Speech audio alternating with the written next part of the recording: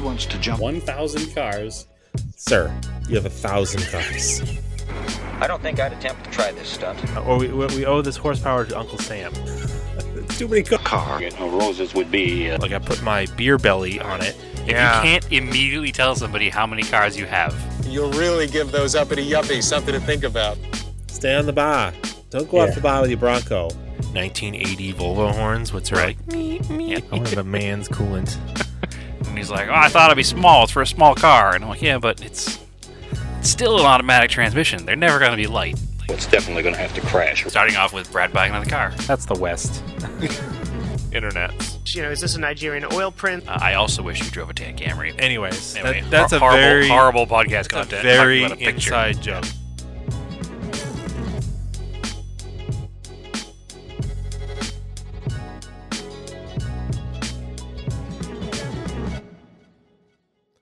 Here we go. Welcome back to Auto Off Topic. How's it going, Brad?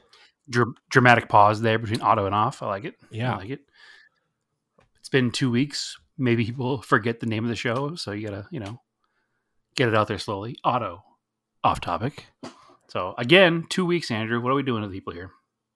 I don't know. Keep them waiting. What are we doing? Keep them waiting. Yeah.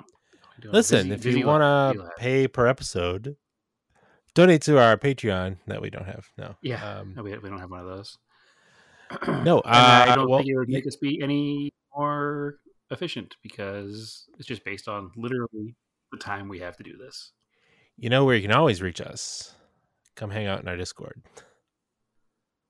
Yeah, very true. Actually, there is. I feel like it's okay to advertise that because we don't advertise a Patreon or give us money. Just come hang out on the Patreon. You can just talk to us there. That means Discord. Yeah, there's a group of people that are doing a dirt rally.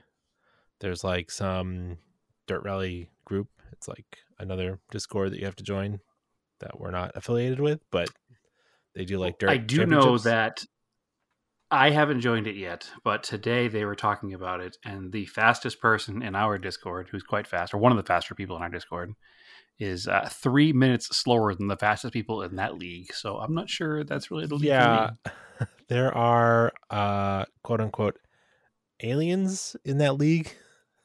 There are people that are insanely fast at dirt rally too. It's like usually these Eastern Europeans. There's a bunch of Estonians on the Discord in that one, and they're just like really, really fast for some reason. I don't know why. It's just like any video game, right? It doesn't matter how good you are. Somebody's twice as good as you. Yeah. And it's like, is there nothing else to do where you are? So you just do that. I don't know. Like long, dark winters. Yeah. Who knows? Right. Like it's, like the reason why these little tiny diecasts exist is because there's places in the world where it's too expensive to own cars, but it's cheaper to buy these little model cars. So that's how you collect cars. Well, I mean, instead. So then maybe it's cheaper like, for us to buy diecast too, but it is just not nearly as. Yeah. No, but my point is that maybe there's not a lot of other motorsports in Estonia, so you just do e-motorsports, I guess. Yeah, I don't know.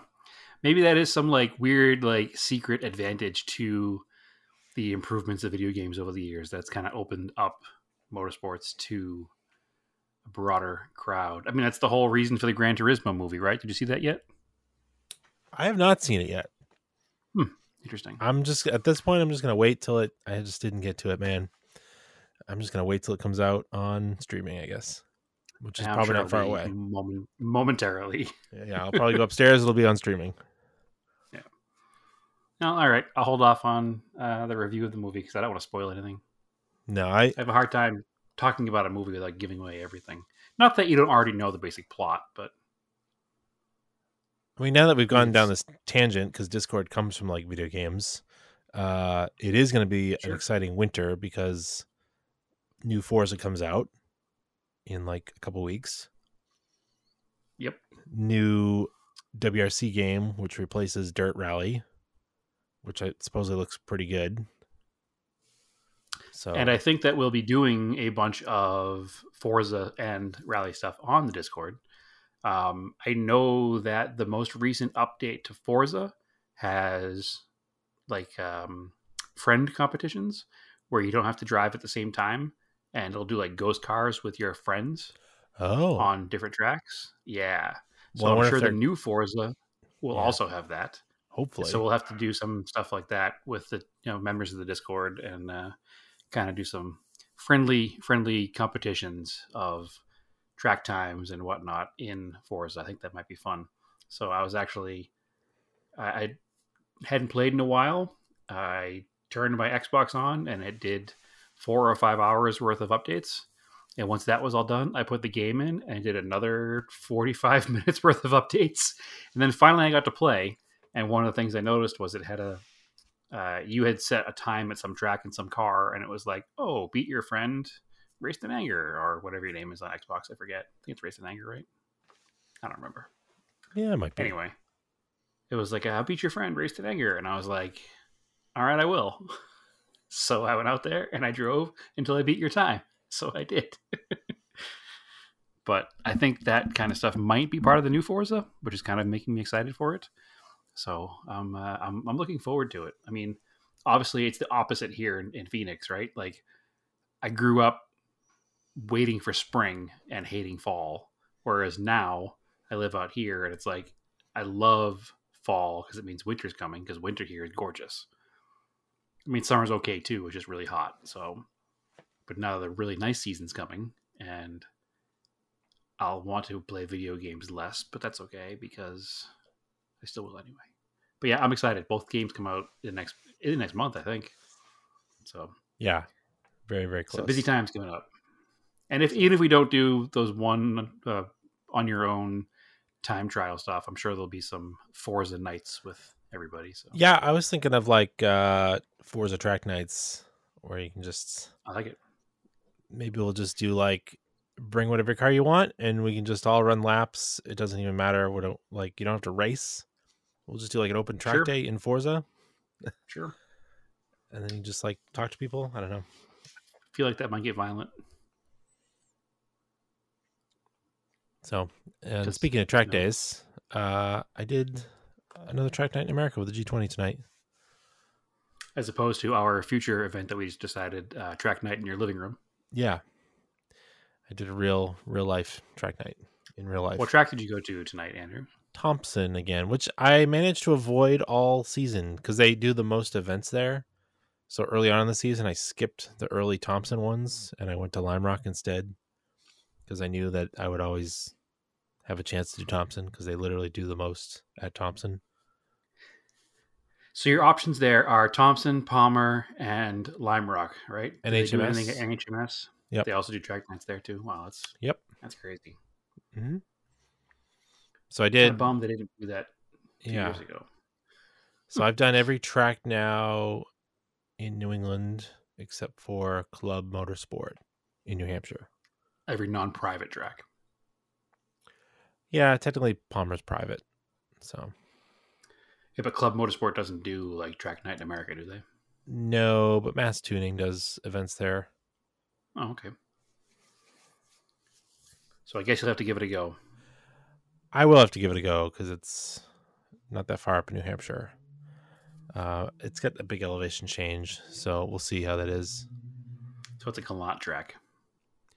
Yeah, I was thinking about that. I was like, I really should get the Talon and the Gallant set back up. They need alignments, and because I feel like I do need a little horsepower sometimes. Well, especially tracks with elevation change. Like you complained about Palmer having that big uphill and the G20 kind of struggling a little being a sub 150 horsepower car. Yeah.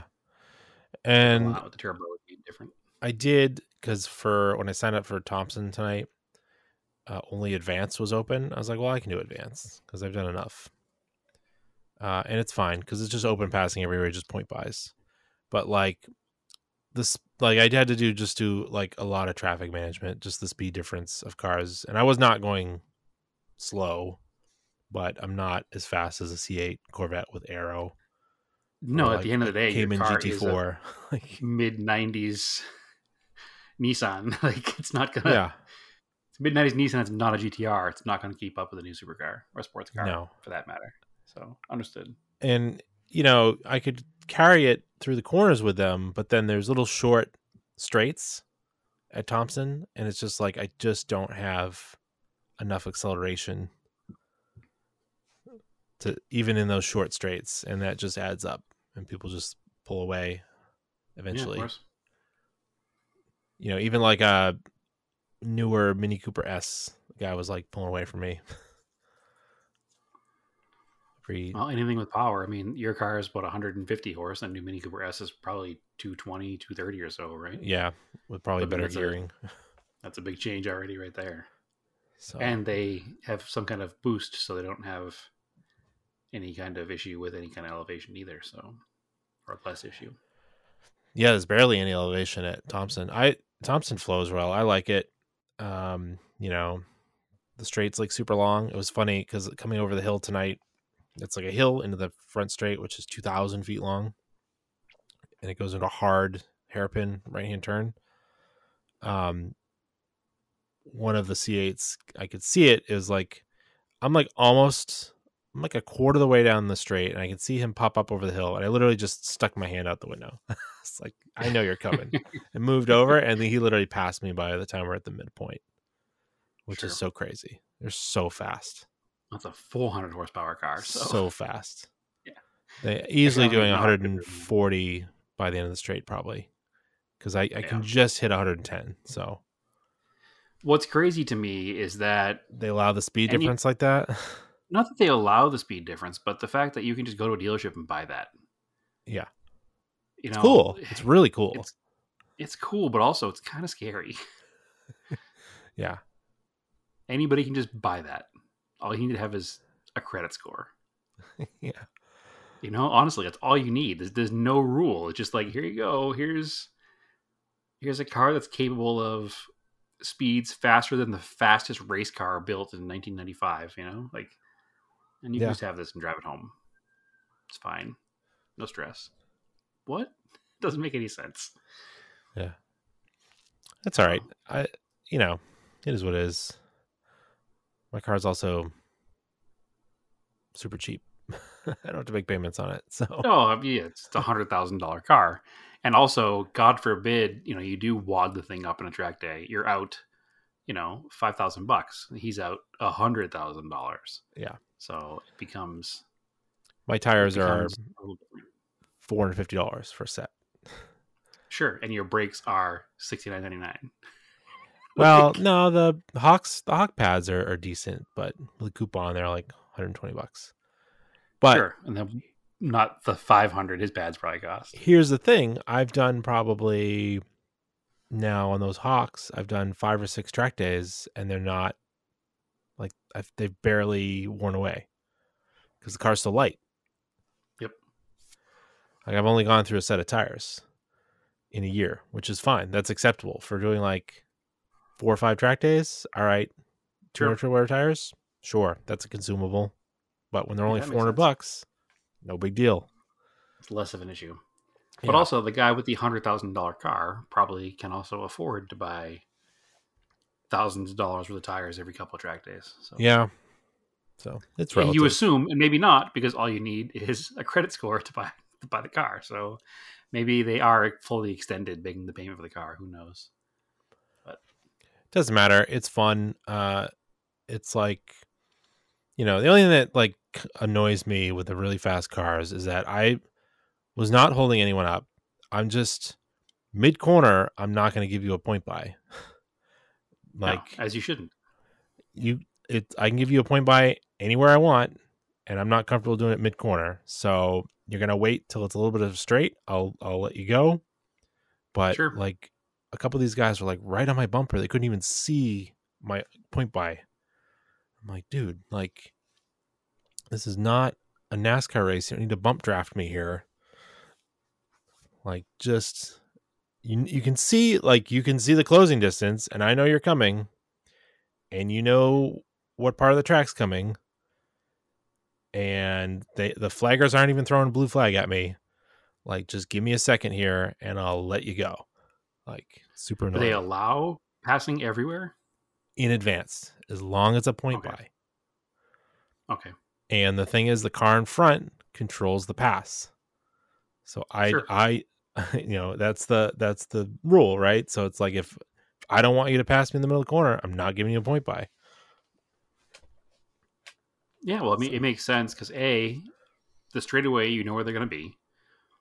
In a corner, you don't know their driving skill, and if they're at almost the limit of adhesion, and you point them by, and they go past it, trying to go past you, guess what? They crash you. Yeah. So you don't want that. So yeah, I generally try to, like, there's little, like I said, there's little short sections between the corners.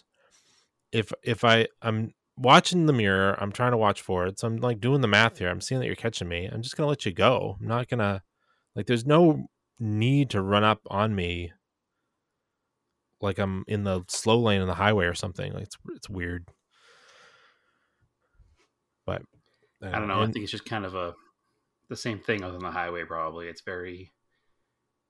Yeah, you get some aggression going, but it's like, Yeah. also this is a non-time trial event. So if you don't get a fast lap, or it was also a full group.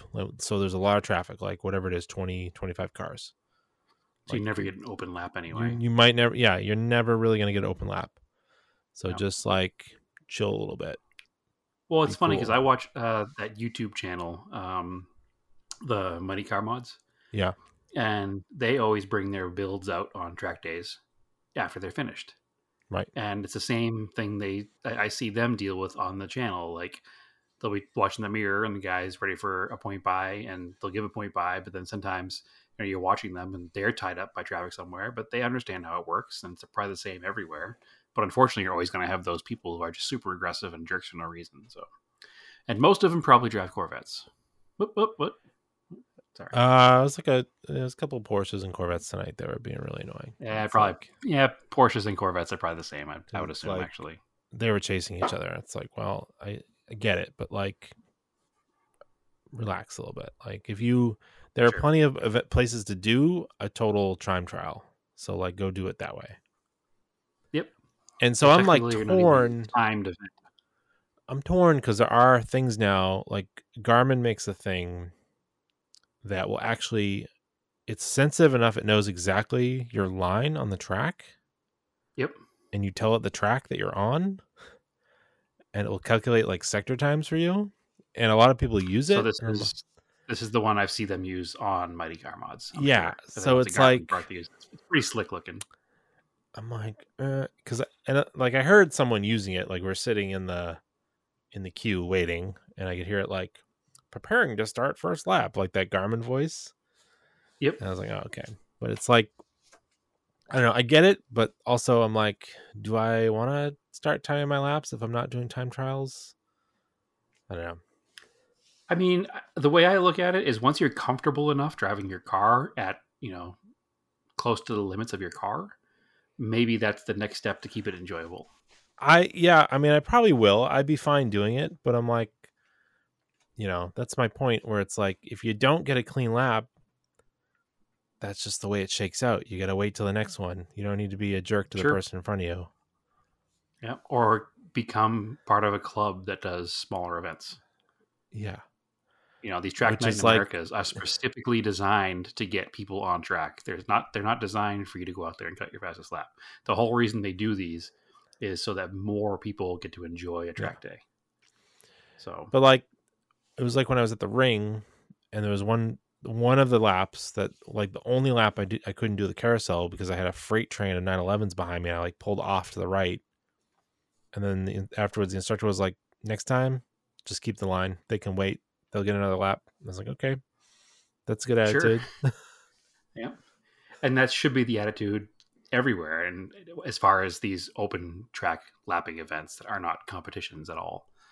So I don't know. I know that I'm making the moves to do my first one this year. So I'm taking all of your advice to heart here. Obviously I'll be in a beginner class, but and it's not like I'm not upset that people want to drive fast. That's not the, like, I want to drive fast too, but I'm like, you don't need to be overly aggressive because there's nothing to win here and everything to lose. Yep. Yeah. So I think I talked about it last time after I finished the Corolla. Like, I'm definitely definitely intending on taking it out there and doing some open track days this year. But I'll be in the same boat as you, where I don't have a car that's very fast in a straight line. So I'll be letting people buy all the time, but it's fine. I Try to bring going into it. the chill vibe, like track day bum kind of vibe. That's probably what I would do anyway, because I am probably the scummiest car out there, so it's fine. Yeah, I'm just like, but I mean, I picked up that set of like, I just want want wheels for it. So, but yeah, anyway, exactly. It's still fun. It was like fun. the dude. Like, so that's the thing. I was in intermediate. I was running up on people and they're holding me up. I was not having that problem now, so I'll just start doing advanced, Sure. I guess. And I don't feel like you I always was go back holding and people forth too, right? Yeah, I could. And I don't feel like I was holding up people either, because I was just letting them by because I pay attention. Because that's the problem. I end up getting stuck behind someone that doesn't clear their mirrors and give point buys. And I make it a point to just hand them out like candy. Sure. It's like Halloween night in your neighborhood. Because it's, as soon as I let you go by, I generally will have an open lap. Like most not only that, most of the events, they're not full groups. So yeah, once I let the fast car go by, then I've got another, if we're running around the same amount of time, it kind of keeps like us even, and then I might not even see them again for like another 5 or 6 laps. Well, not only that, but I'm sure that when you're sitting there with cars in your mirrors, it's a little intense. Like, you can't enjoy driving the car in a straight forward if you got a car you're watching in your mirror the whole time. Exactly. So I just let them go. Later. Makes the most sense to me. Yeah. But anyway, it's fun. Everybody should do it. Yep, I'm going to do it this year. Hold me to it, Andrew. And hold me to it. If your car can make it through a few sessions, it's probably a pretty good car. I think it can. I think I've fixed all the things that are broken. The only thing I have to worry about is brakes. So I'll figure that out next. But thankfully, the car only weighs like 2,300 pounds. So it's pretty light.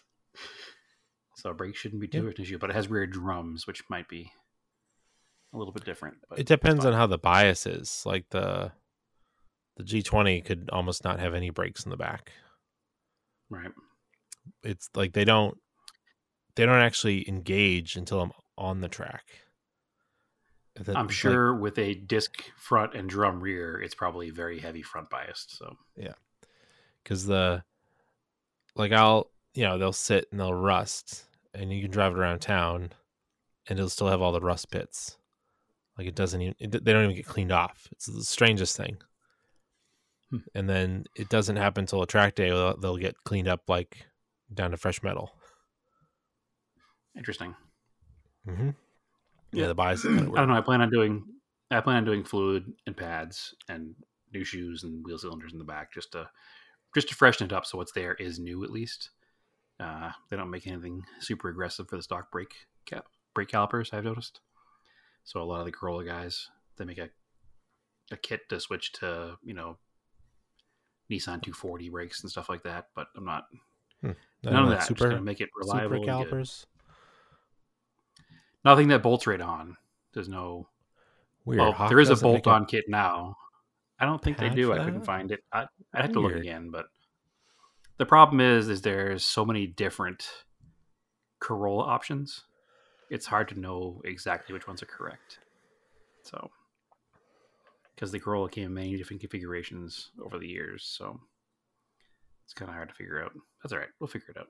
I'm just going to do, like I said, I'll just do some stock brakes for now, and if they're not good enough, then we'll look into doing something else. But I'm not trying to over modify the car to go to a couple track days. I just want to make it so it runs good and reliable, and can complete a track day, and then we'll take it from there, right?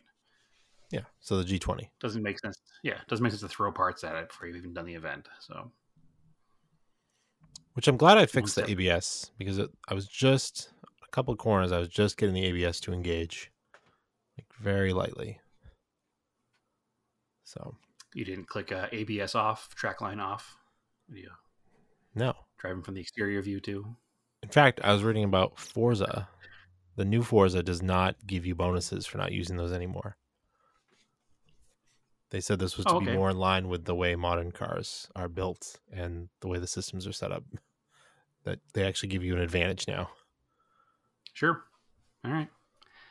Even though the older cars in the game, I don't know, will the older cars have ABS in the game then? They Or probably turn would it off? because they just don't.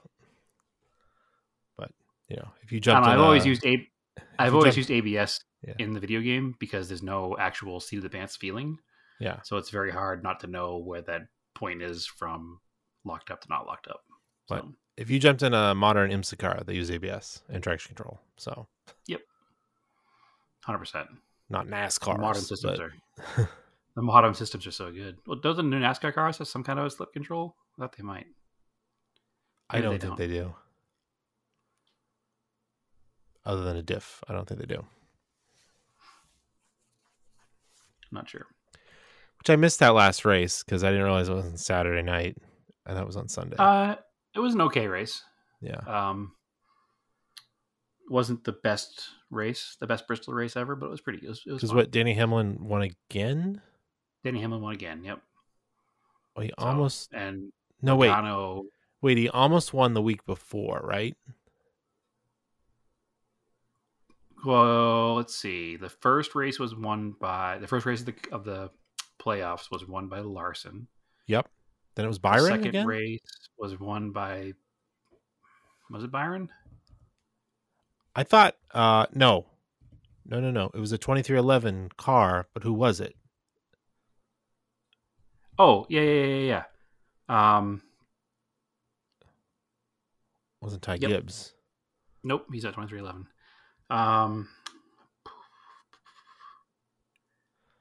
It's a new guy. That's why we don't know him. Yeah. What was it? Yeah, like Hanlon was up front, but then he had a terrible restart. Tyler Reddick. Yeah, and he fell back. So Larson, Reddick, and then Hamlin. Yeah. All right. So so the 20. That's one of the cool things is that the two full-time 2311 cars made it to the next round. So because Bubba made it through the first round, he was on the bubble pretty much going into the last race, and he came in just over the cut line. So both 2311 cars are still in the playoffs. So that's good. Yes, it's good. All right. Although all the anti-Bubba people on the internet have been saying, well, he's only there because Logano crashed out and because Chase Elliott didn't even make the playoffs. It's like, yeah, that's how it works. Yeah.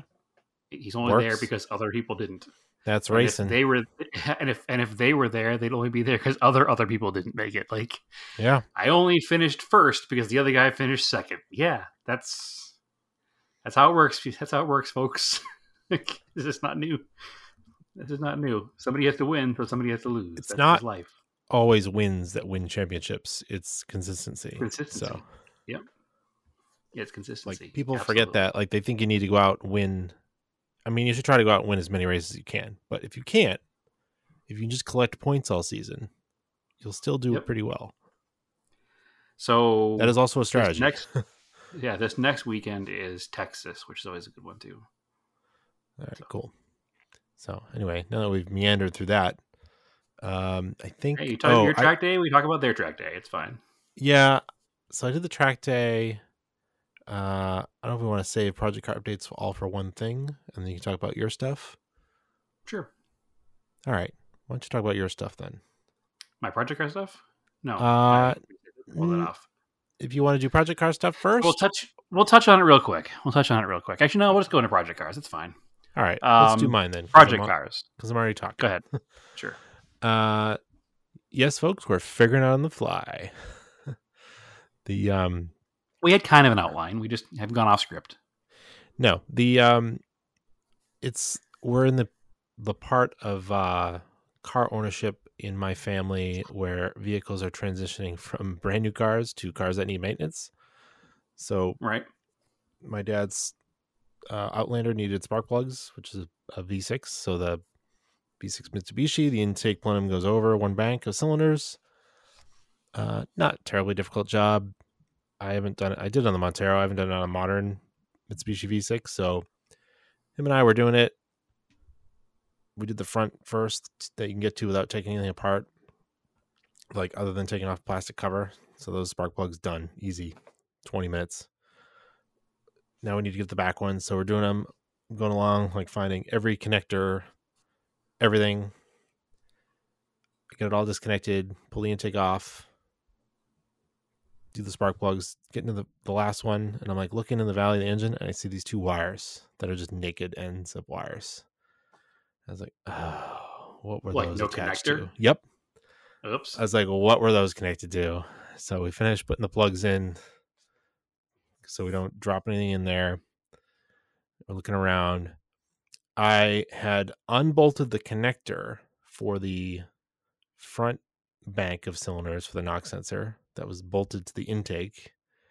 Completely forgot that there was a second knock sensor bolted to the other side of the intake, and that I just, as I was lifting the intake off, it was a little bit stuck. I didn't realize, and these are like 22 gauge wires, just like ripped them right out of the connector. Sweet. So we were like, all right, to figure out what to do with it. So I think we're gonna splice in the wires instead of taking the lower intake off to replace the knock sensors. So you haven't finished it yet? Mm-mm. So you had to buy a new knock sensor, or are you able to I bought splice in new connectors? I bought 2 new knock sensors, but then my dad was Okay. able to find the pins for the connector. So I think we'll just do that. We'll just repin the wires and stick them back in the connector. And if it totally sucks, then we'll take it apart and put new knock sensors in. But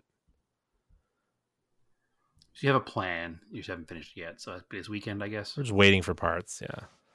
Yeah. It was just like, a Which is the dumb typical move. moment now. Like that's the 2023 story of life, waiting for parts, right? Yeah, it was. I thought we had everything. Obviously, I just literally just missed. Like I unplugged the harness from that connector, and then just it blanked on me that it was bolted to the intake. And just stupid. It happens. We all make mistakes. Even Andrew. But it's same as the Infinity, the Q45, where all the the knock sensors are down in the valley of the V6. You gotta take off the lower intake if you want to get to them. I've actually never owned anything modern with a V6, so I've never dealt with that intake plenum thing. I'm trying to think. Yeah. No, I've never had a modern V6 car. All my modern stuff's been 4-cylinder.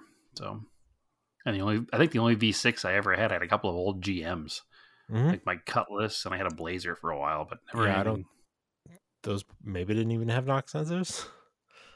I don't know. I wouldn't even know that. Probably not. They had carburetors. So the Cutlass had a carburetor. The Blazer had the TBI. It might have had some kind of sensor, but maybe it never broke. So yeah, it's fine. I got to do the spark plugs on Stephanie's car, but Subarus are like not as bad as people think they are. I don't think. I don't know. I also never owned one of those. So Actually, that's not true. I did own an Impreza recently, but I didn't put spark plugs in it. So. Oh, you didn't do the plugs? Yeah, those are the non-turbos are very easy. They're okay. And I guess a BRZ owner was telling me to do the plugs, you actually do have to lift the engine up a little bit. But on a normal Impreza, you don't have to do that. You just need a short spark plug socket that gets in there. Well, I'm sure lifting the engine a little bit also is not that big of a deal. You just unbolt a couple of motor mounts and jack it up a little. So, yeah, I've had to lift the engine to do some things. I know the that 91 Honda Civic I had, in order to do the timing belt, I had to lift the engine because it has to go around one of the motor mounts. So, like the motor mount goes in between the timing belt. It's dumb. Yep. Fun stuff. So anyway, what do you got going on for Project Car stuff? So as we talked about, I did pretty much finish the Corolla. I still have to put on the rear panhard bar, which is just Only reason I wasn't able to do it is I need to weld the bracket onto the car and onto the diff. And I don't have the equipment here to do that with. And also, I'm not really confident enough in my welding to weld on something that's going to be structural. So I'm going to farm that out eventually. So that still needs to be done. Haven't driven it much because I was away, but didn't take the car on the trip as planned. But we'll get into that in a minute. I did the motorcycle fuel pump. I think last time we talked, I had received a fuel pump, but the fuel pump had issues, as in it was incorrect for the vehicle. And I was fighting with the seller who was telling me that I was wrong and that he's been doing fuel pumps for 40 years and I don't know what I'm talking about. But that case is still going on with eBay. Nothing goes fast with them, unfortunately. He offered me eventually a $5 refund, which is almost insulting. I don't think that on my $60 worth of stuff, I should get a $5 refund for it not working for my car. So I refused that, obviously. And he eventually went ahead and said, no, still. So I had to take a case with actual eBay and try to get my money back. So actually, just before he sat down to record, I got an email from eBay with a return label. So I assume that means eBay is going to refund my money and then charge him back. But either way, I think it's finally resolved, but we'll see what happens next. So in the meantime, I ordered what I thought to be a factory Royal Enfield fuel pump from India. The box I received didn't have any Royal Enfield markings on it. Took it out of the box. It looked close enough. I was like, all right, that must be it. And this time I didn't just buy the fuel pump, I bought the whole housing so I could just bolt it all in one piece instead of trying to make it all fit together. Just in case there was something weird going on, I wanted it to be one and done, nice and easy. So I got to put it together. Everything looks the same. All the connections look the same. It did not come with a new O-ring to seal it to the gas tank. Oh, that's weird. So I went to put the old O-ring in the new pump housing, and it was like, I don't know, 4 or 5 millimeters too big. So now I was like, of course. Don't you have like cases of O-rings from the Mercure? I have cases of O-rings, but they're all small, and this is like a, I don't know, 4-inch hole. Oh, okay. It's a big O-ring. Yeah, it's not just a small guy. So I didn't have anything nearly big enough for it. So I was like super frustrated, going back and forth with it. And I was like, well, I still have obviously my original one. Maybe I can take the guts out of this new one and put these guts in my old housing. It's Enfield Guts. Yeah, exactly. And then I'm looking at it and comparing the two housings, and the factory one has got, stamping numbers on it and like part numbers on it. And the one that I got, which was quote unquote factory, does not have any numbers on it. It was made in a factory. Yes, exactly. It was not made in the Royal Enfield factory though. So unfortunately it's not factory, but the guts did fit in the original housing. So I was able to transfer everything over to the old housing and put it all together. Put it on the bike. Put the O-ring back in, because now I was using the old housing, so the O-ring was the correct size. Put it all together, put it in the bike, put the tank on, plugged in one plug, plugged in the fuel line, put the key in, clicked the ignition, no fuel pump noise. No. I was pretty much ready to roll the bike into the middle of the street and light it on fire. But then I realized I plugged in one plug, and there are two plugs. Oh, okay. So, yep, I plugged in the second plug, clicked the switch, and the fuel pump kicked right on. So Matt, just kidding. I'm stupid. Yeah, went to start the bike, and the battery was dead from my trying to start it without the fuel pump plugged in. So I charged the battery, and once the battery was fully charged, the bike kicked on, and it runs. So all is well in Royal Enfield land. I have not ridden it yet, because I literally just got it together because I was away. But that is maybe after podcast tonight or at some point tomorrow. I'll take it for a ride. Slowly expanding mileage of shakedown rides? Yeah, I'll take it around the neighborhood first, I think, and then we'll go from there. I don't. I'm not going to take an adventure to Eastern Arizona before I've taken some shakedown rides on it. I don't think it'll be a problem. I mean, it's a brand new part. Hopefully, it's fine. But obviously, I've been burned by new parts before, and it's not a Royal Enfield part, so who knows? Can you like store one on the bike somewhere? Too big. A fuel pump? Yeah. Well, the problem is, in order to take the fuel pump out, you got to drain the tank of fuel. Oh. So if I'm on the side of the road somewhere, I can't really drain the fuel somewhere. So no, it's not really. I mean, I could put a spare one on the bike and have it, but at the end of the day, I just tow it somewhere. It's fine. If only you bought a carved bike. You know, one of the most popular things that people in third world countries do They switch them to carbs. with their Royal Enfields is they switch them to carbs, and it's like $100 for the kit to make it from fuel tank to carbed.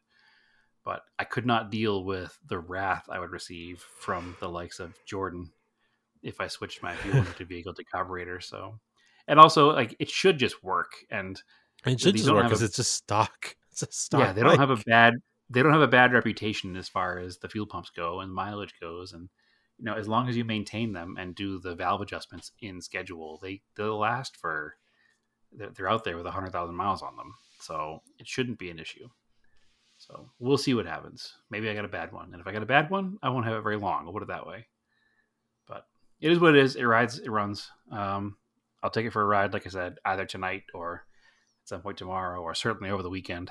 I'm working from home right now, so I don't have a commute to use it. So it is what it is.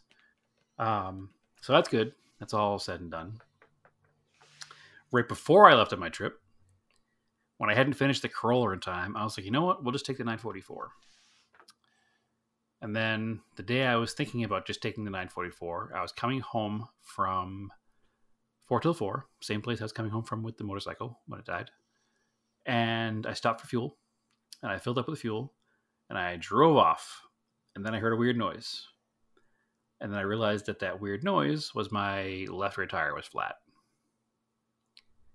Unfortunately, I was not in a place where I could pull right over, so I had to drive maybe, I don't know, a quarter of a mile on a flat tire to get to a safe place to pull over. So obviously, I completely destroyed the tire. I managed to get it pumped up enough to get it to the discount tire that was around the corner. And I pulled in with my 10 pounds of air, and I said, I need a tire. And they said, we don't have any of that size. So cool.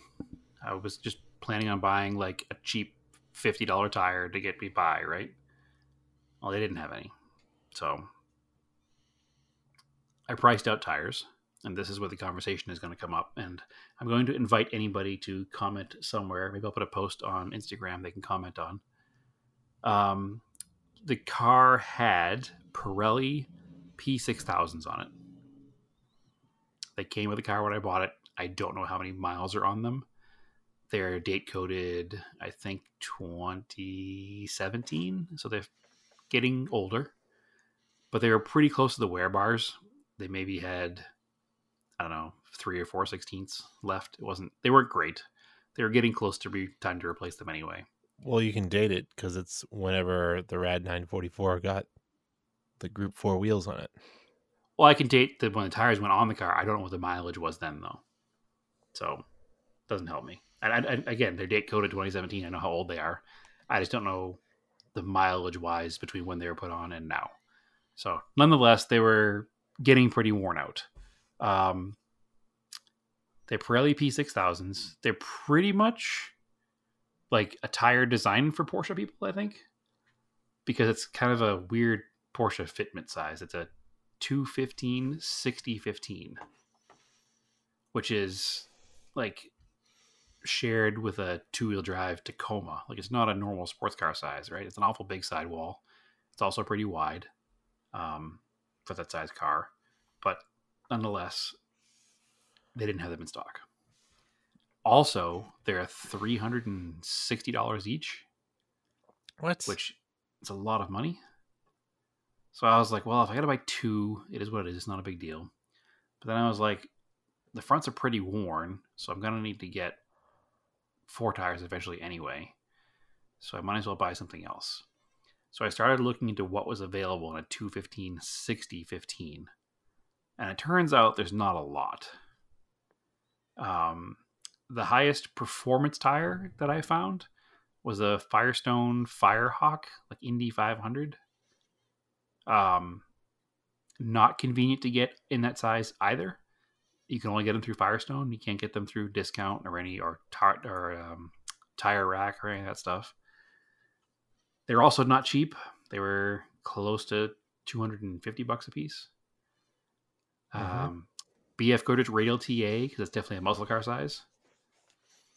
You can get those, but no, it's a muscle car tire. That's not really a handling tire either. White letters out. Yeah, exactly. And then there was a couple of off-brand, like Ohutsu, a couple other Chinese brands that I couldn't tell you the name of. And then Yokohama made the Avid Touring S in that size. So, being as both of us are Yokohama fanboys for life, I went with the Yokohama Avid Touring S. It's not a super sticky tire, but it's also not a terrible tire. I don't think that it's too compromised. The car is transformed from the old Pirellis that were on it. I don't think I realized how bad those Pirellis were as far as the everyday driving of the car. Tires the same size, 215/60/15. Car does not have power steering, and it was actually exhausting to drive it before with those tires on it. With the Yokohamas on it, it steers so much lighter. It feels much more normal to drive around town than it used to. In fact, I highly hope that next time you come and visit, you get a chance to redrive the car with different tires on it, because one of your complaints was how hard it was to steer. It makes a huge difference in the car. It's a very different experience now. So I pulled them up on Tire Rack. Okay. They only make them in 3 sizes. What's this? The Pirellis or the Yokohamas? Pirellis. Okay. One of them is your 215/60/15. 215/60. Which there's a note. This is N3 parens Porsche. Okay, so it's for a Porsche. Yeah. I have a hard time believing these are 180 treadwear tire. They just don't look it. They weren't that sticky either. Ugly tread design. Yeah, and they weren't that sticky. 180 AA is like super sticky. Yeah, they were not. Like 200 is like what my Falcons are. And also, I've road tripped this car a bunch on those tires, and if they were a true 200 or less treadwear, they would have been gone a long time ago. Yeah, so, these are weird tires. And 4 tires is $1,400. Yeah, so much money. And they're super ugly. They look good in the car because they look period correct. I guess. Yeah, that's the one good thing. Looking at this tread, this tread looks like the Touring S tread. Yeah, honestly, I was afraid that when I put the Touring S tires in the car, it was going to be like super weak looking. But if you don't read the name on the sidewall, the car looks exactly the same. So, now, here's my thought process. And this is where I've had a little pushback from you and some other friends on the Discord and in general. But also some people do agree with me. The car is a 1984. I am of the thought that a good touring tire from 2023 is probably better than a street sports car tire from 1984. As far as compound and, aggressiveness and handling. I believe it's every bit as good as whatever came on the car in 84 and probably better. Now, I haven't driven the car up in like super twisty roads yet. I haven't taken it to the mountains, but I have driven it on a couple of on ramps, and I took a couple of our famous Phoenix 90-degree corners, aggressively quick, and the car didn't do any weird squealing. It didn't understeer or oversteer. It drove very predictably, and the car is significantly more light on its feet than it was. So I don't think it ruined the car. I think that driving a car that's this old, putting super sticky modern tires on it, I think might almost ruin the car around town. And I'm not going to argue that on a track, obviously a super sticky tire is going to make a huge difference. It's going to be better on a racetrack. But for a car that gets driven on city streets with an occasional blast up in the mountains, I don't think I'm compromising by putting on the Touring S over trying to buy something more aggressive and sticky. And then at the end of the day, the difference between $109 a tire and $1,400 for 3 tires is huge. I honestly think the problem now looking at these like on Tire Rack is that Pirellis are crap tires. Like they are junk tires. Yeah, they were junk. The car's had a nasty vibration in the front since I've owned it. And I had the thing balanced twice. I guarantee it, the car putting like 200 treadwear Falcons on the car would not make it any worse than the Pirellis. It would make it much better.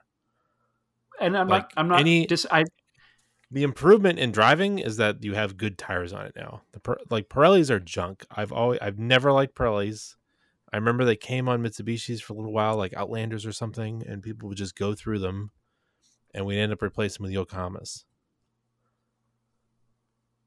Sure. They're just a junk tire. I've only ever had one set of Pirellis. It's that Italian tire joke. I don't know. Is there one? Yeah, I don't know if it's appropriate anymore, so I'll tell you it afterwards. Yeah. Okay.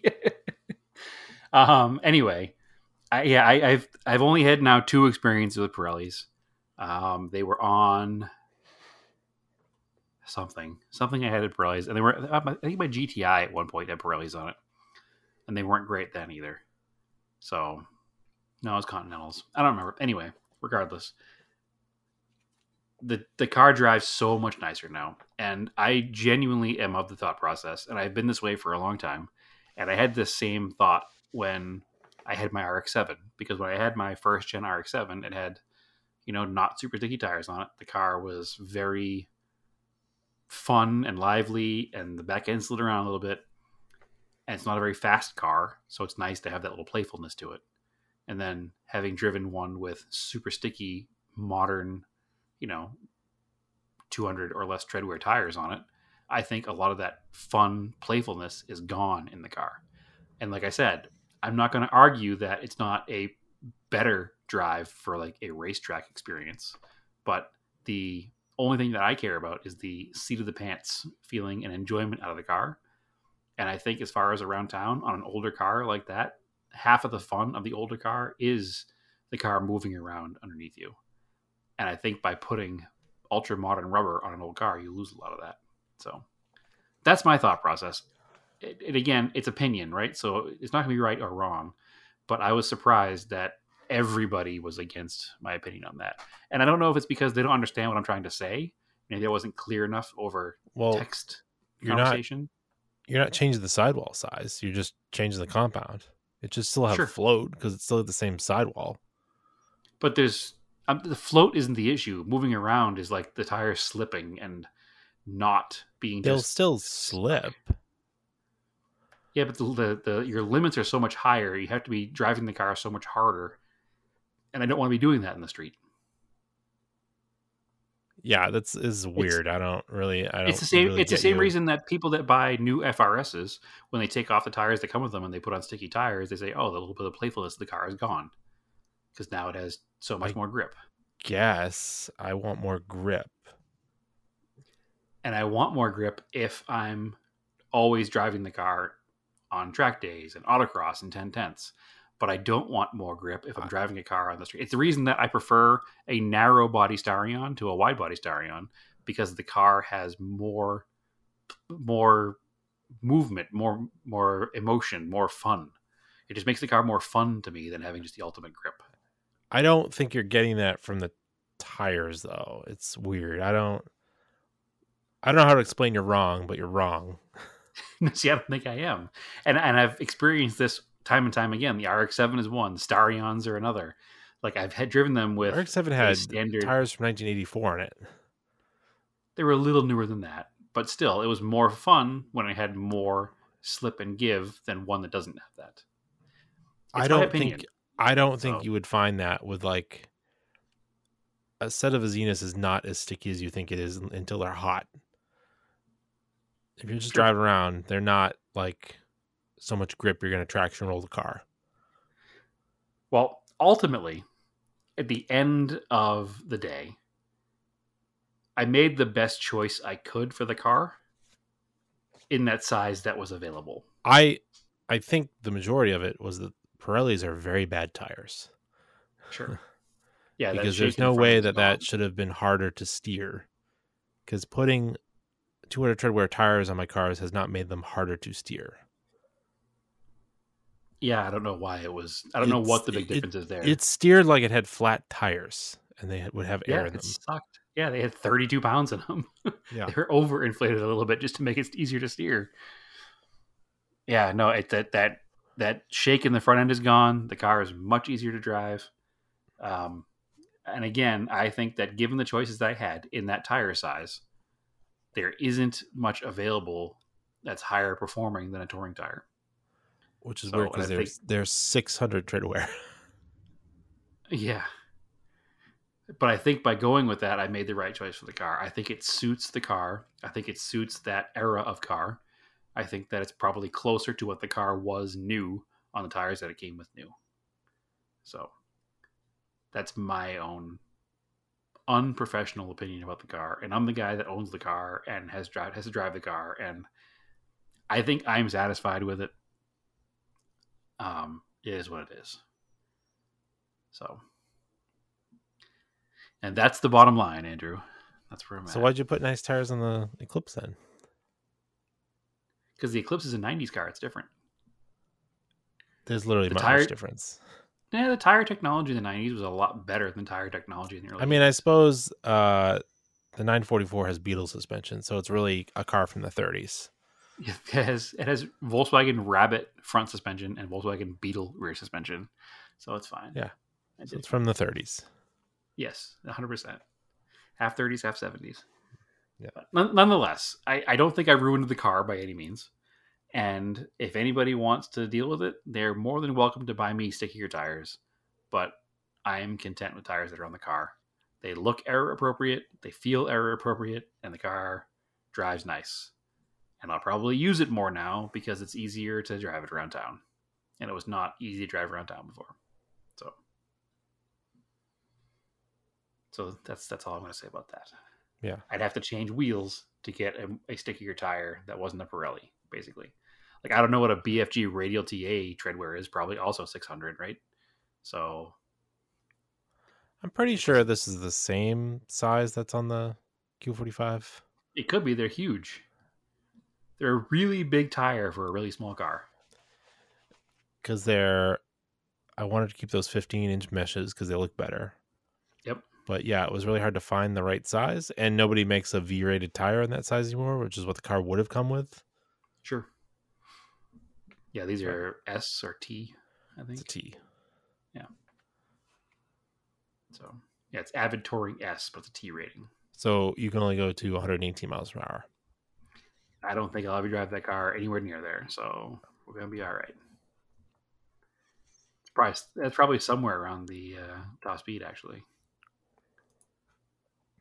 If I had to guess, somewhere around 120 is probably it. So, all right. What else we got? As far as project cars go, that's it for project cars.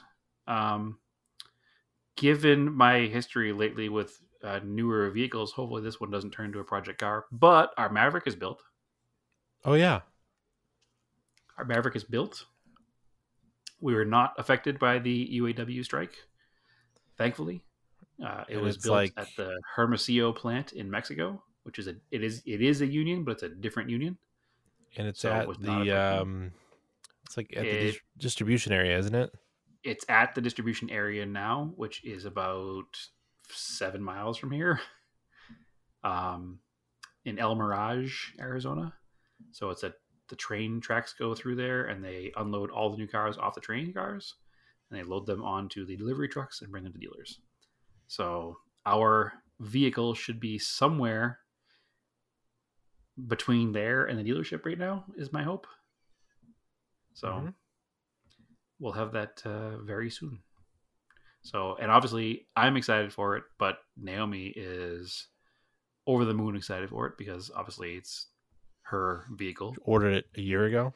Ordered it as of today, 370 days ago, which is not crazy.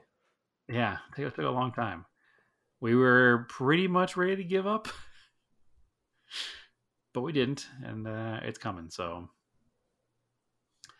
pretty exciting. We're been looking at the accessory catalogs and all the stuff she wants to do, and she's never owned a brand new car before, so should be enjoyable. So, and I'm looking forward to having that brand new car for her as well, because one less thing to worry about. Whereas I do worry about every little noise that the Hyundai makes, which it makes more and more every day, it seems. And the air conditioning is not the coldest anymore. So I think it'd be nice to get her in a brand new car and not a 250,000 mile Hyundai. So, which she's literally owned for 12 years. So, I mean, hopefully the Ford lasts just as long, right? Got to get your money's worth out of that car.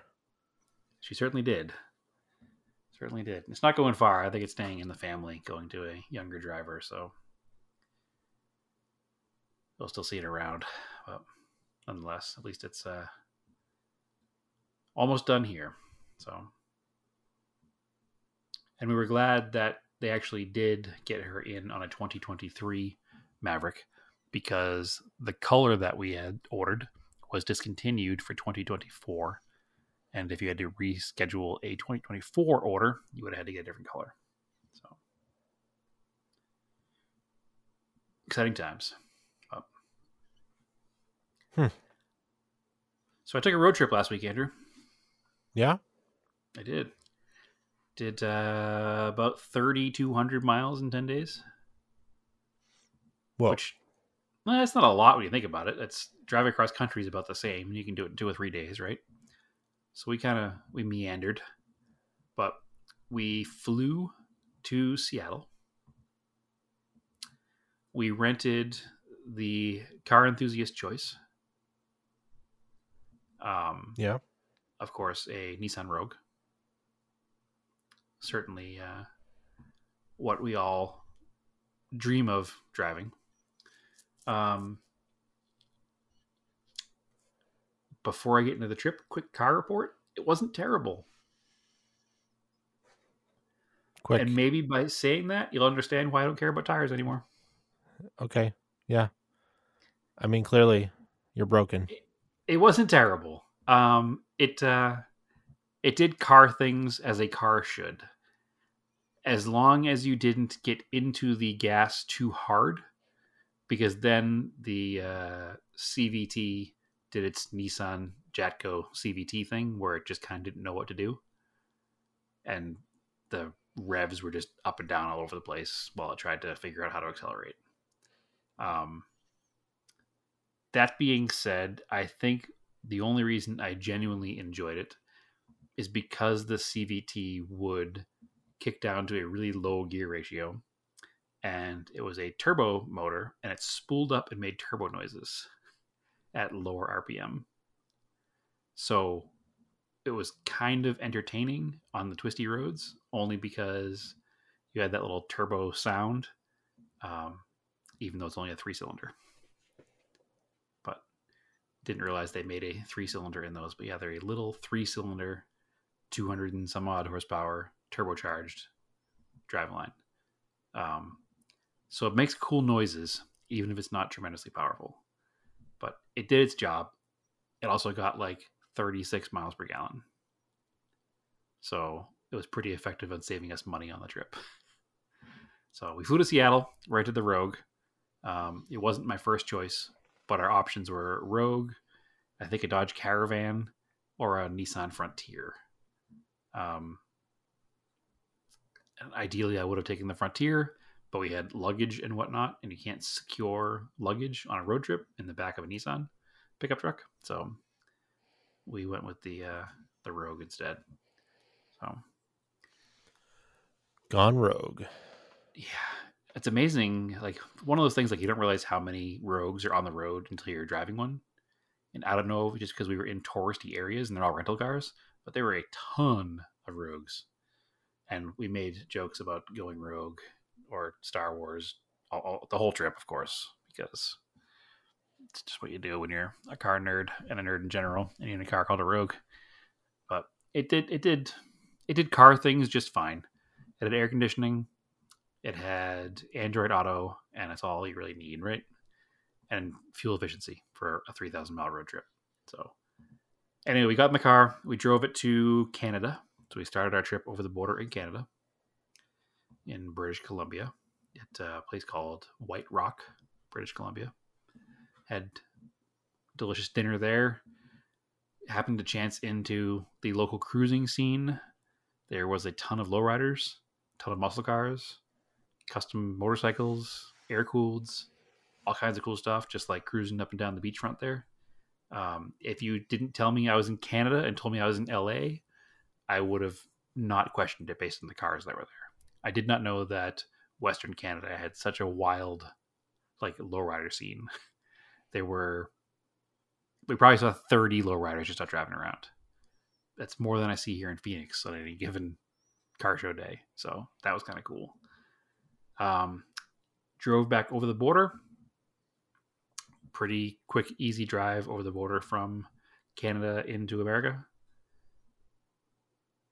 Did that, went back up a little bit north around the whole edge of Washington through the state parks.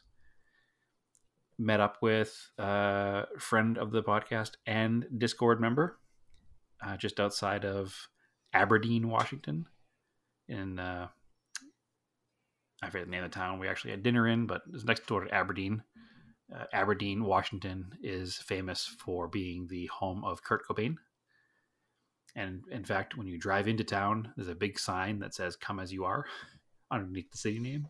Okay, fair enough. They've definitely leaned into it.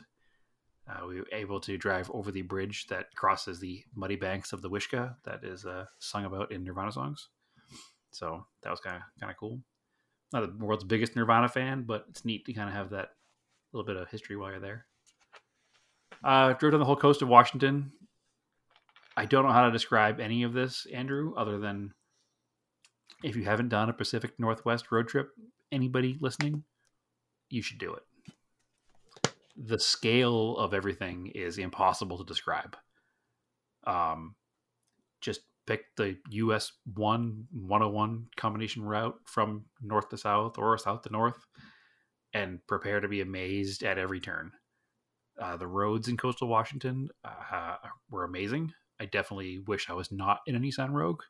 I wish I did get the Corolla done in time and got it up there because, man, what a fun set of roads the whole way down the coast. It's all twisties, all switchbacks. I mean, we did 3,000 miles, and I would say probably 2,100 miles of it was like mountain pass quality roads. It was absolutely amazing. And because we were in the Rogue, it wasn't super rapid, but because it was a brand new car, at least it was fairly confident. And it did its best. It did its best. It did better than the Prius that I drove through the Dragon. We'll put it that way. So, just seeing a Bigfoot. I did not see Bigfoot. We did see Bigfoot stores. They're real big into the Bigfoot stores. I did get you a Bigfoot sticker. I have to get to you at some point. All right. Yeah, it was Bigfoot stores everywhere. Actually, we also went to the town called Forks, which is where you saw the first Bigfoot store, but also apparently is the town that the movie Twilight is based in, which, as somebody who's never read the books or seen the movie, I had no idea. So when we drove into town, the first sign you see, it says werewolf treaty zone, no werewolves past this point. And I was like, that's good to know. Didn't really even put two and two together that had anything to do with Twilight. I just thought it was some weird town joke. But it was comfortable to know that there were no werewolves past that line. So apparently the whole town, the movie wasn't filmed there. They just say in the movie it's where they are. So because there's nothing else in the town, they've just gone in real hard on it. And every store has a section of things dedicated to Twilight. So we came from a hometown that went real hard into witch trials. So that's true. That's true. Lots of other stuff happened there too, but witch trials it is. Anyway, yeah, so just the coastal scenes up and down the entire West Coast are amazing. All through Washington, there's all kinds of like outcroppings of rocks out in the ocean off every outlook, and around every corner the view is just more spectacular than the turn before. And the turns are spectacular. The roads are paved beautifully. You drive through so much state park and national park that there's no buildings, there's no businesses, there's no stores, just you in the woods on one side and the ocean on the other, and it's hard to describe. Oregon, very similar to Washington, more epic roads. We stopped at Cannon Beach where they filmed the Goonies. That's the big, they call it Haystack Rock. So that's neat to drive by. And then we stayed in the coast the rest of the way through Oregon. Northern California. Actually met up with the second member of the Discord and friend of the show, Alex Stadel. He got to show us around his it's almost a mid-century modern museum. The house has not been updated physically at all, and it looks amazing, and I love that stuff, so that was super cool to see. And then of course, I got to hang out with his rally cars and his Dodge Colt rally car, which is super cool to see another Dodge Colt, especially one that was a historic rally car. It's a 1977 that's been rallied since pretty much it was a new car. So it's got quite the story and tons of cool parts. A bunch of the original, I can't think of the name of the company now. The Direct Connection, that was the Dodge performance brand. A bunch of the original Direct Connection rally parts, the Safari suspension parts, and it's cool to see that stuff still existing in the world. Definitely jealous it's not mine, but very cool car. So a huge thanks to Alex for opening his house up to us. We actually stayed there for a night, hung out with him, and gave us some pointers of some places to check out on the way down.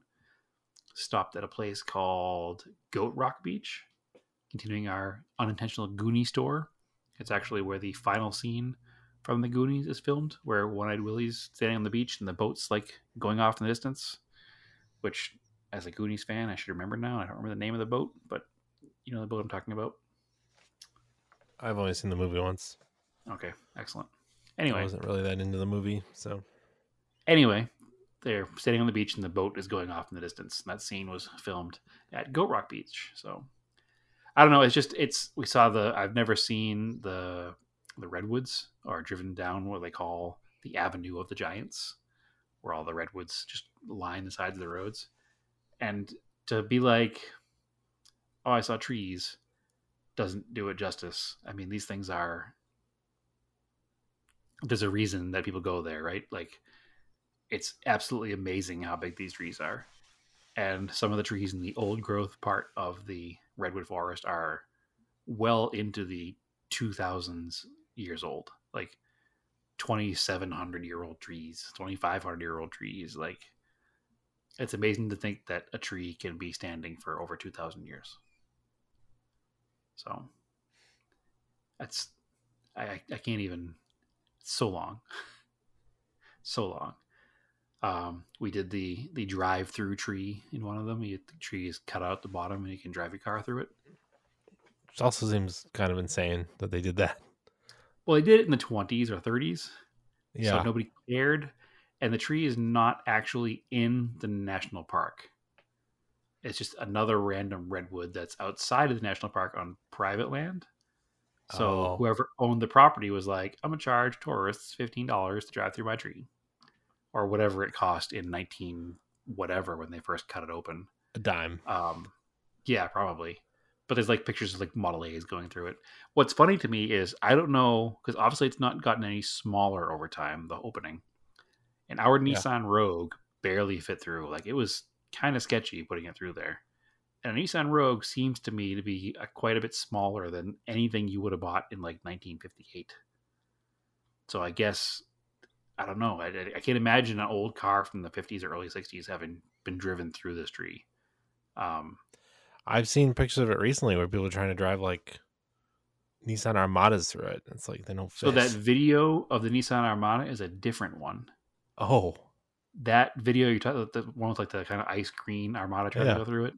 So that tree, there's 3 different trees you can drive through. 2 of them were cut by people for the purpose of driving your car through it. And one of them is a natural split through the tree. And that video is of the one of the natural split through the tree. Weird. And that guy does not have a good time. So we didn't actually see that one. We saw the one that was obviously they call it the chandelier tree. I didn't go back in and walk through it afterwards and like look at all the rings and stuff in the bottom of it. And that actually is also a 2,400-year-old tree. And it's absolutely absurd that it's that old and you can just drive your car through it. But it was an experience. If you're there, like that feels insanely American. You have to do it, right? You can't not do it. Yeah. Of course it's American. What are we going to do? We're going to cut a hole in the tree to put a car in it. All right. We're going to charge people to drive through it. All right. But I mean, it was a nice little stop, and they had a little store there, and they had nice clean bathrooms. So it was a good like stop in the middle of nowhere, just kind of rest for a few minutes. But it was, yeah. I can't even explain. No words that I can say, or any pictures that I took or posted anywhere, will do any justice to any of these sites. So I forgot to say we went up to Mount Rainier National Park, and that is the whole time you're driving on the Mount Rainier National Park Road, it's like you're driving in The Sound of Music. Like that whole landscape is just super lush green and ridiculous. Like it's I could sit here and describe different things and tell you how great everything is, but at the end of the day, like just find a way to get there. You don't have to do the whole coastal drive if you don't want to, but fly into Washington, take a few days in Washington, then in the future fly into Oregon, take a few days in Oregon. Oh, we also saw Crater Lake, which is obviously a volcanic mountain that has over thousands of years after the eruption filled with water. And it's one of the cleanest lakes in the United States. It's thousands of feet deep, and you can see, if you're at the surface, which we never got to go down to, unfortunately, but I guess you can see down in the lake like hundreds of feet when the sun is up high because it's so crystal clear and so clean inside. So it's, I can't even describe it. It's just find a reason to get up there, find a reason to see it. You think stuff's big in New England. You've been up Mount Washington, you've been around that in all the mountains in Vermont. Everything seems so big. Go out west, it's all so much bigger. Why do you think people think there's a relic hominoid animal running around out there? Yeah, absolutely. And they definitely lean hard into that out there too. There's so many little Sasquatch things. Because it's like it could hide out there. Sure. There's multiple not related to each other Sasquatch coffee shops. Like they're just, everything out there is Sasquatch something. The restaurants serve quote unquote Sasquatch burgers. Like it's just it's their thing. And you would enjoy that factor of it immensely, I'm sure. I think I want to be a believer now too, like just from being there. Like it's such a cool spot. Like anyway, we continued on down through California. Unfortunately, we couldn't do 100% of the coastal road because of a rock slide near Big Sur. So the one is closed down near Big Sur for a few miles. So we had to go inland and out around for a little bit. We've both been through Big Sur. We've been through Big Sur together, so it wasn't the end of the world. But couldn't quite complete the whole. Excuse me, coast to Big coast Sir. on the coast. Yeah, why you be rude, Big Sir? But anyway, we kept driving south, and actually we went all the way into Tijuana. What? So yeah, we figured we started in Canada. We're all the way in San Diego. We might as well go to Tijuana, right? Yeah, I We're guess. that close. You might as well go. So we didn't drive into Tijuana because the line to get back was like 3.5 hours long. So you can actually park on the American side, and then you can walk across the border. And then there's a bunch of little touristy shops and whatnot on that side. Tijuana, right, man. You get some tuck and roll. Yeah, to return the rental car with a new interior. I did not do that. No, because again, we didn't bring the car there. We just walked over the border. And it was an experience. I don't want to get too political on the show, but obviously everything you hear about everything being scary and terrible, it's not. It's fine. Well, Tijuana's all touristy. This part of Tijuana was not very touristy. It was definitely, I wouldn't exactly call it perfect, but it was of the same, I don't know, it was very South Phoenix, I guess. It's not a place you'd probably want to just go and hang out right there. I'm sure so what happens is you walk in to Tijuana, where we walked in, the Peace Bridge or whatever, the Peace Arch. You walk in, and the second you get out of the building and into Mexico, you're just inundated with lines of cabs. And they're all just trying to get you to get in their cab to go to whatever touristy spot you want to go to. So we didn't do that. We just kind of stayed, walked around that general area. But there's only like one block right there where you even would walk to anything because it becomes residential immediately. So we didn't go to the touristy part of Tijuana. Unfortunately, we went to the other border crossing because A, it was closer, and B, there was less of a wait to walk back into the United States from going to the other one. So unfortunately, what we didn't factor in when we went in there was that we were there on Mexican Independence Day. Oh. So there were a lot of people trying to get back. So even the walking line was like a 2-hour line to get back to the United States afterwards. So is what it is. It was fun.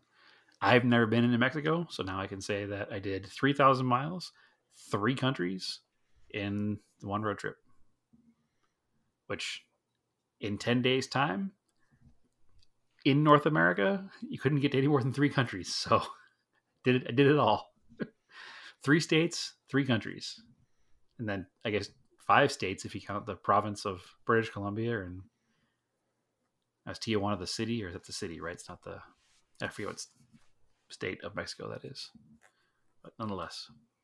So yeah, we finished the road trip portion of it, I guess, in Tijuana. Got back to the car, checked the odometer. We'd done 2,800 miles, but we were still in San Diego. Decided that since we were in San Diego and we had some time to kill before we had to drive back across to Arizona, that we would go to a place that I've heard rumors about, but I had to see for my own eyes and taste buds in San Diego. We went to Big Jim's Roast Beef. Yeah.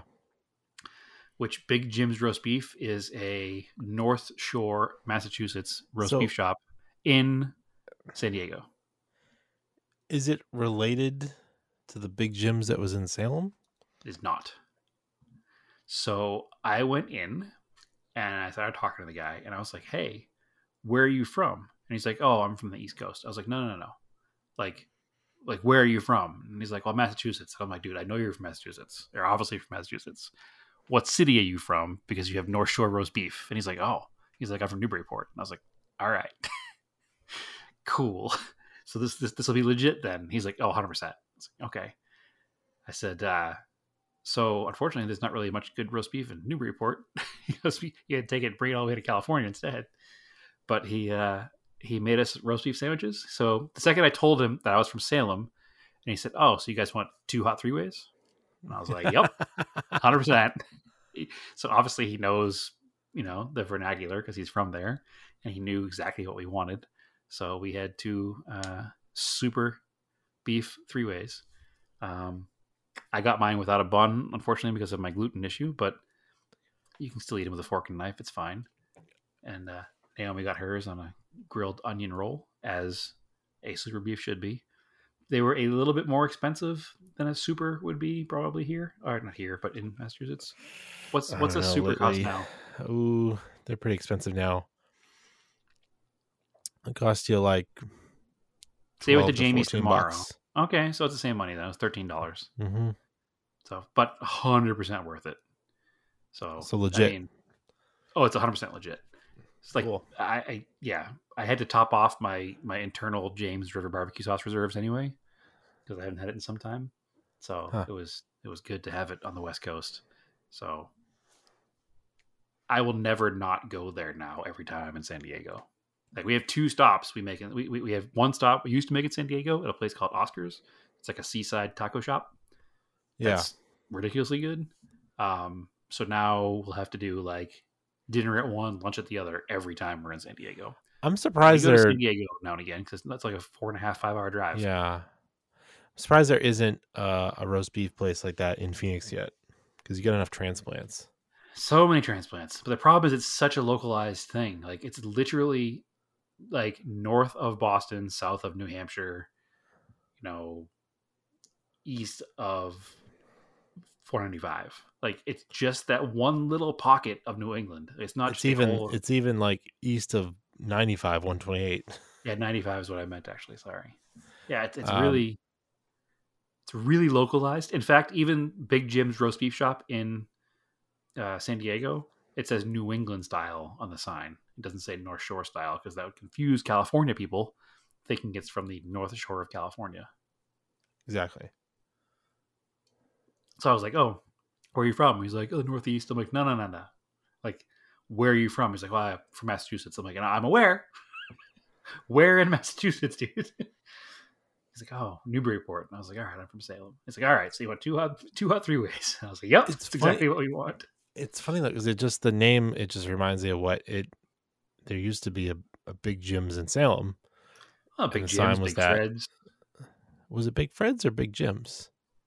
Well, the one now I'm confusing it. Now it's Sammy's now. Was it Big Fred's? That was Big Fred's. Oh, yeah, totally confusing it. But there was a Big Jim's, I think.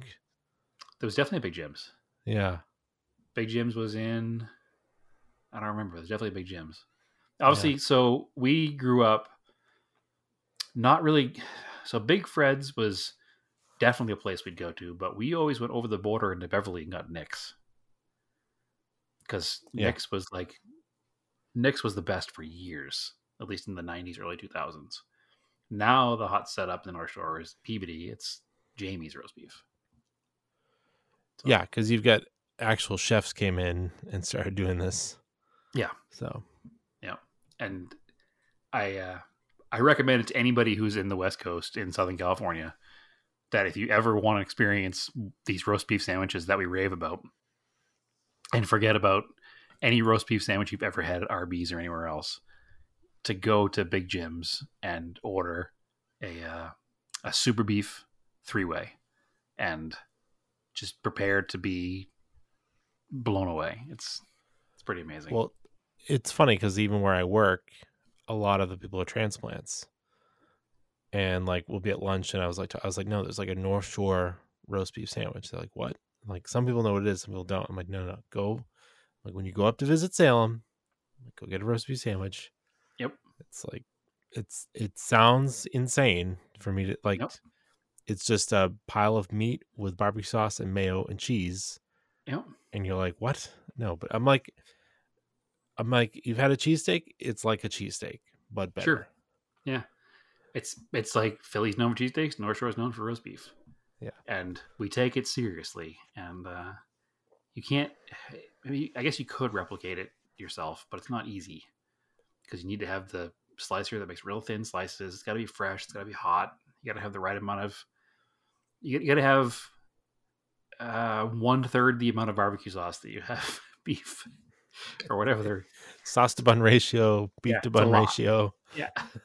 It's a lot. And if you want to know how serious we take it, you have to join the North Shore Beefs Facebook group, and then you'll see how serious it gets. Yeah, or don't. It's pretty toxic. It's the Star Wars Cantina.